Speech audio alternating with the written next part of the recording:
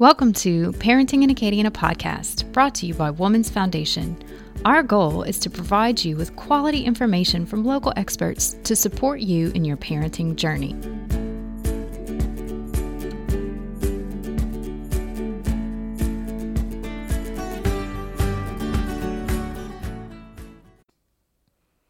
Welcome back, listeners. Thank you for tuning in.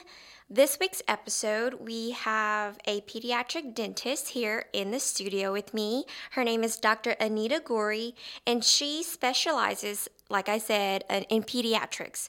And so we're going to be talking about some really cool things, some questions that maybe parents with younger kids may have about their first dentist visit, maybe what to do when they see teeth falling out. So we're going to be kind of addressing some of those questions that you may have and maybe not even think about. So she's here with me today. Welcome, Dr. Anita. Thank you for having me. Of course. So tell us, a little bit what you do, your background, and why you love pediatric dentistry so much. Sure. I have been pediatric dentist here in Lafayette for over 10 years now. I went into dentistry. My parents were in the health field, and I started shadowing a dentist early on, ended up loving it. So I went to dental school and found that I really liked working with kids the most. So I did an additional 2-year training at Children's Hospital in Washington, D.C. after leaving LSU School of Dentistry to complete my pediatric training, and then I came back down here to practice. Awesome. So how does it feel to be back home? Oh, we love it. I love D.C., but I knew I wanted to be back home. Right. I feel like everyone kind of just guides himself to come back home eventually. Absolutely, yes. So I have a couple of questions here that I wanted to ask. I know actually in my personal life, I've dealt with a lot of dentistry work. Even as a kid, I remember visiting the dentist since I was in kindergarten, getting my teeth cleaned. And it was always something that was fearful. I didn't want to go, and I was just scared. And I just felt uncomfortable with people in my teeth and in my mouth. And so new parents may experience their kids teething and the frustration, and they just simply don't know what to do and where to go. And so when should new parents bring their child for their first dentist appointment? Glad you asked that. The American Academy of Pediatrics and Pediatric Dentistry both recommend establishing a dental home for your child no later than age 1. Okay. We say basically by the time the first tooth comes in or their first birthday, whichever one comes first. And a lot of people think this is way too early, but believe it or not, there are many times when we see conditions in a baby's mouth that need early attention that we're so glad we saw them early. And even if we don't see anything wrong, it's always good to establish routine oral care early on, the same way you have a pediatrician from birth. And at the first visit, we go over proper oral hygiene and do a thorough exam, and we'll even do a cleaning if, there's even 2 teeth. We'll do cleaning. And believe it or not, a large majority of parents we see do not realize they should be brushing a certain way as soon as they come in, and they don't realize what type of toothpaste to use, how to brush, what their child should and shouldn't be eating or drinking. For example, it isn't just avoidance of candy that prevents decay.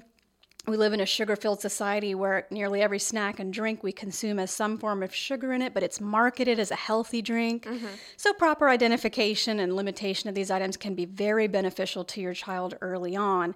Pediatric dentistry focuses a lot on prevention, so a lot of times just a simple counseling on proper oral hygiene and dietary habits go a very long way in establishing healthy habits and disease-free mouths for life. I have plenty of teenage patients who tell me they've never had a cavity because they learned very early how to care for their teeth. And then sometimes every now and then you'll find certain anomalies that really, it's so helpful if you catch it early, such as early childhood cavities, neonatal teeth. You can actually be born with teeth sometimes. Enamel defects, soft tissue lesions, and even tongue and lip ties that are interfering with proper feeding, and even some craniofacial defects. So it's always good to start early. Yeah. Better safe than sorry. I feel like starting early is preventive. Exactly. Right? Exactly. And what should parents expect at their first visit? Like I said, we do a thorough exam, cleaning, counseling, and something we call anticipatory guidance, which we kind of assess everybody's background, genetic predispositions, proneness to cavities or certain oral conditions, and tailor make a kind of regimen that, this is what we could do for your child that's healthy early on in life. This is what you should expect based on what we see, and we'll monitor their growth and development and everything every 6 months, and that way we can really customize care the best way. Now, what do you recommend for kids as young as 1 year or younger? What do you suggest them in terms of what type of toothpaste to use? Because I know there's a bunch on the market that market to kids, and there's, so what's safe and what's not safe? So basically, I get that question all the time because it is. There's so many choices. The majority of the Lafayette, the Acadiana area does not have fluoride in the water. There are some pockets that do, but for the most part, it's not in the water to the level that is therapeutic and beneficial for the teeth. So we actually do recommend you start your child on a fluoridated toothpaste, a toothpaste containing fluoride.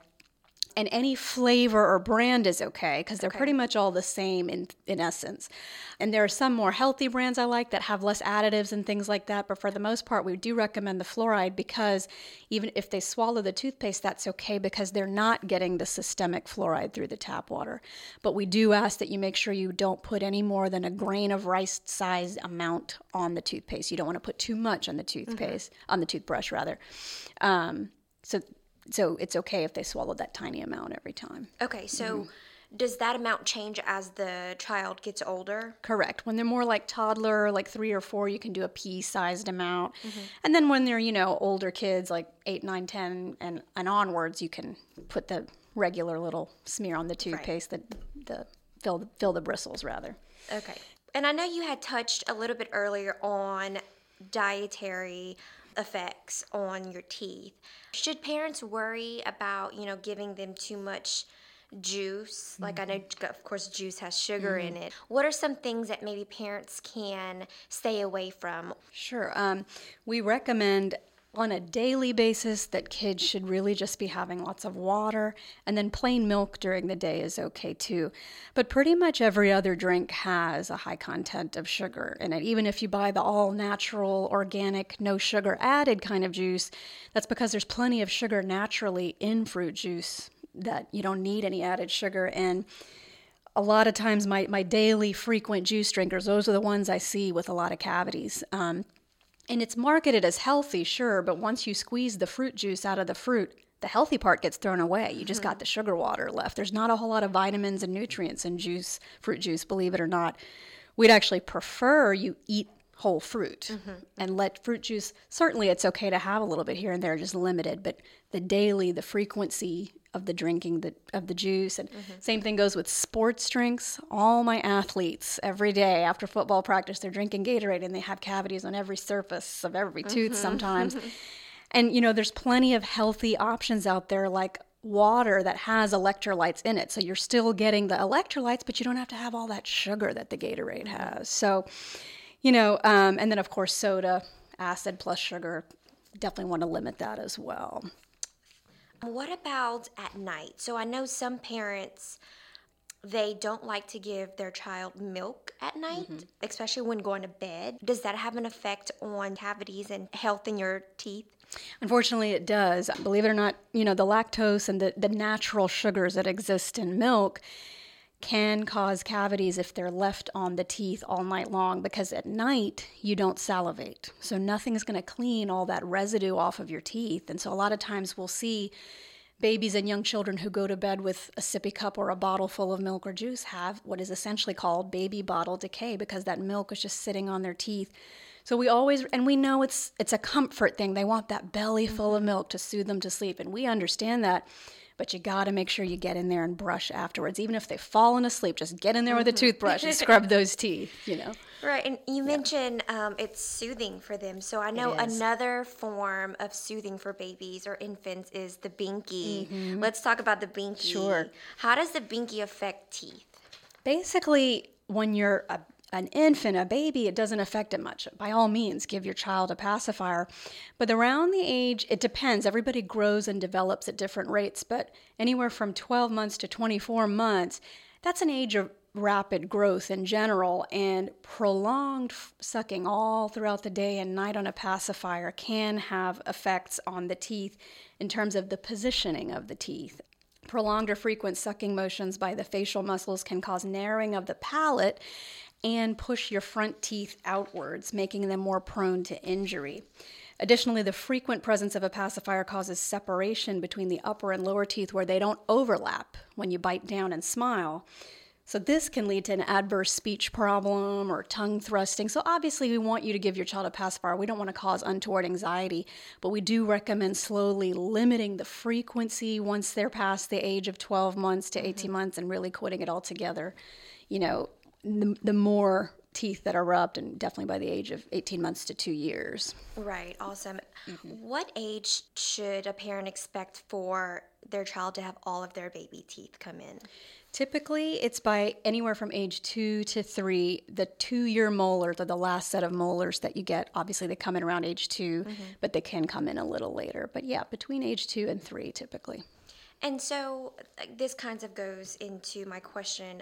How important are baby teeth and taking care of those? It's a great question. A lot of people think they aren't important to fix if they get cavities or anything like that. Not only just for obvious reasons like eating, but actually baby teeth hold space for the permanent teeth, and they maintain the shape of your jaws before the permanent teeth come in, and development, function, they all play a role in that. They can help guide proper speech sounds and chewing movements. And then people aren't really aware of when you lose your baby teeth. Everybody remembers losing their front teeth at age 5, 6, 7, around then. But they forget that you have tons of molars in the back that don't fall out until you're age 10 or 11. So you really have to preserve those teeth, you know, because if you lose those early, you can actually lose the space that it was meant to hold for the permanent teeth. And the permanent teeth that are supposed to come in at that age can be blocked out and lead to severe orthodontic problems and crowding and things like that. And then even on the front tooth, let's say the cavity on a front baby tooth, which falls out between ages 5 or 7, if you don't fix it, people wrongly assume that the cavity just stays as it is. It's actually wrong. It grows, and it can go deeper and deeper, cause pain and infection, which can affect the developing permanent tooth. So, and of course, you know, teeth are just important for a child's smile and self-esteem and confidence and function. And so when kids do start seeing that they're getting their permanent teeth in, and kids are active and they sometimes are rough playing, and unfortunately sometimes a permanent tooth can fall out. So what can parents do in that situation? That's a great question. The most helpful thing you can do if a permanent tooth is knocked out would be to hold it by the crown, which is the part of the tooth you normally see, and try to reinsert it back into the socket. But obviously, like you said, we're frantic, there's some bleeding, it's pretty impractical to always do that. So the best thing to do would be to find a cup of milk and store the tooth in the milk, and immediately call a pediatric dentist or dentist and get them to reinsert it for you. And even if you don't have milk or you can't get it quickly enough, just, you know, even if the tooth is covered in saliva, in your own saliva, that helps kind of preserve it as well as possible until it can be reinserted. But it is something that has to be done in a timely manner. Make sure you can find a dentist right away to reinsert it. And also don't attempt to wash or clean the tooth. There's little cells on the root of the tooth that need to be preserved to help reattach it. Okay, so first, just don't freak out. Just find milk. Right, find milk, exactly. Awesome. Okay, so I do understand that one of your specializations is breastfeeding and latching when it comes to dentistry. So can you kind of talk about that? Absolutely. This is a relatively hot topic these days because breastfeeding is just becoming more popular again, and a lot of babies are having trouble latching because we're discovering that this little piece of string under your tongue called a frenum, which attaches your tongue to the floor of your mouth. Sometimes when you're born, it's too short or too thick or attached in an inappropriate position that restricts the movement of your tongue. And if your tongue cannot elevate or rise up towards your palate, a lot of babies are unable to breastfeed and they have a lot of feeding issues. And even bottle feeding, they're unable to elevate that tongue and make a good seal. So there's a lot of leaking, swallowing of air when they're drinking, a lot of gas, colic, and fussiness. And we're discovering more and more that a simple procedure where we take a laser and release that frenum to allow that tongue to move around more with the appropriate therapy from area professionals such as lactation consultants and oromotor therapists can completely change that baby's ability to breastfeed and even bottle feed. And then later on, even speak better than they would have otherwise. You know, tongue ties can affect proper speech sounds. Sometimes they do, sometimes they don't. We always do a very thorough and proper functional assessment before we do anything. We always recommend that they go to see a therapist and a lactation consultant first before we do anything, because a lot of times therapy kind of overcomes the issue, or people will think their baby's tongue-tied and they're not. But I've seen the quality of life, a lot of these babies and children that I treat be changed once this simple procedure is done. And my own child had it. Oh, wow. But I didn't know back then. She's 9 now. And had I known, we might have been able to have a more successful breastfeeding relationship. So it became important to me. That's why I got into it. And now I'm making a lot of difference being able to offer that. That's great, because I know how that connection is with mom and baby. And Absolutely. it can be frustrating when you can't find the answers. Right, and it's supposed to just happen naturally. Right. And you can't figure out what's going on, and your baby's crying, and so it's been great. So is a non-invasive procedure? Correct. Okay. Correct. You don't have to put your baby to sleep at all. It can be done in my office under 2 minutes. Little laser. Yeah. It's very, very simple procedure. That's awesome. Yeah, it's great. So is there anything else you'd like to add? I know I like to ask at the end of every episode, what's the one thing that you would like parents to take away from this episode, or whether it's about pediatric dentistry? Absolutely. I have to say my number one thing I want to tell parents is to make sure your child sees a dentist early on in life.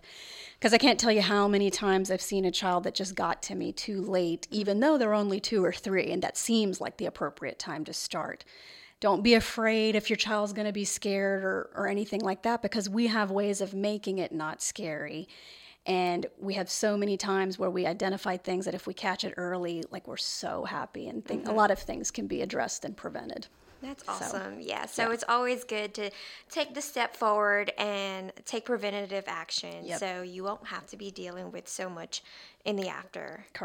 So correct. Thank you so much, Dr. Anita, for joining me. Thank you so much for having me. This was great. If parents are, curious to know more about what you do, and especially the procedure to help with breastfeeding, correct, where can they get some more information? Absolutely. Visit our website at LafayettePediatricDentistry.com. Our phone number is 337-981-9242, option number 1. We offer a complimentary visit for children ages 3 and under. We're located on 350 Ducey Road, right next to Woodvale Elementary, across from Reds, and we'd be happy to see you. All right. And are you guys on social media? We sure are. Okay. Please follow us on our Facebook page and Instagram, Lafayette Pediatric Dentistry. All right. Thank you so much for listening and tuning in. You guys are so awesome. You guys have made this podcast so much fun to do, and we love providing you guys with good and valuable information. So thank you again, Dr. Anita, for joining me. Thank you. And thank you, listeners. Be sure to rate, review, and subscribe, like I say, at every episode. We are available on iTunes, SoundCloud, and Stitcher. And please follow us on Facebook as well, Parenting in Acadiana.